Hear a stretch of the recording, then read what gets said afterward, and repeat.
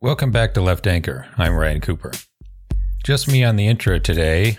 This time we're talking with Nick Hanauer, who is an investor and entrepreneur, and Joan Walsh, who is the national affairs correspondent for The Nation, about their new book, Corporate Bullshit: Exposing the Lies and Half-Truths That Protect Profit, Power, and Wealth in America.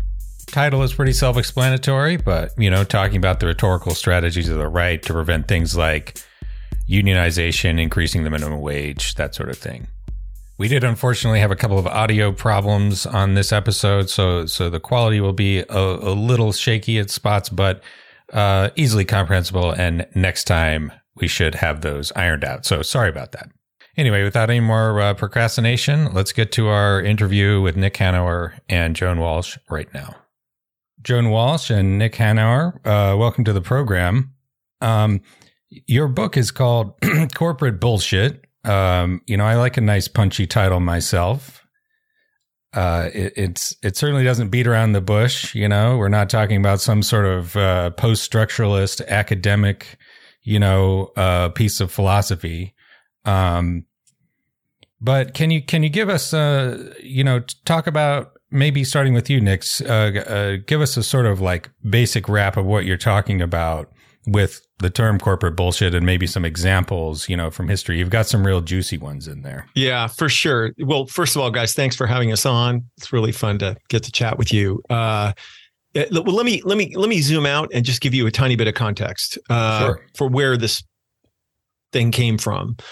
So both I, Joan, and our co-author, Donald Cohen, are longtime activists and have been pushing on a variety of issues to try to, create more justice in the world in our own ways. For me, the sort of defining piece of work that taught me about this stuff was the $15 minimum wage, which we cooked up in 2012, a long time ago. And what was so interesting about that experience was that everywhere you turned, people would tell you, our opponents would tell us that if you raise the minimum wage, it would kill jobs and harm the very people we intended to help. And the thing about that is that claim is not true. And there's no empirical evidence for it.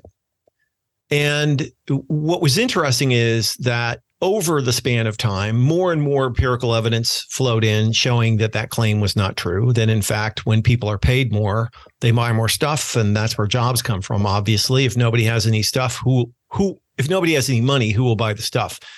And in a moment of clarity, which should have come far earlier in my life, I realized that I was not in a contest over facts or truth. I was in a contest over money and power.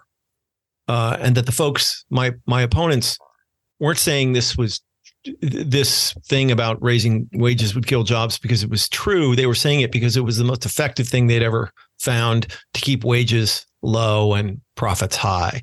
And it was really, so the really interesting thing about that claim is that the Chamber of Commerce never, ever, ever, ever says the truth, which is screw you. We don't give a rip about you and your family. If your wages are low, our profits are high, and that's what we care about.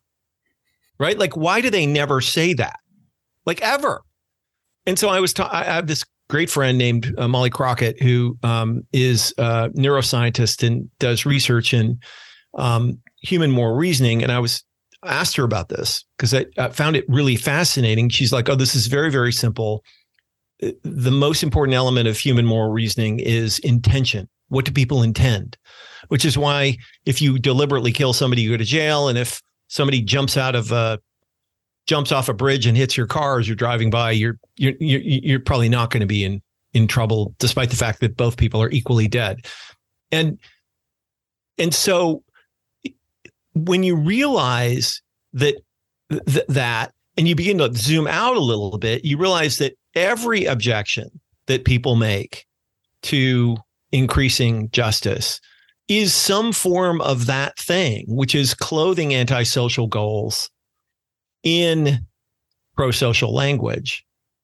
And as luck would have it, our colleague, Dawn, had spent, out of frustration with the same thing, had spent a sabbatical in a library, I think the Library of Congress, digging up thousands of these damn quotes.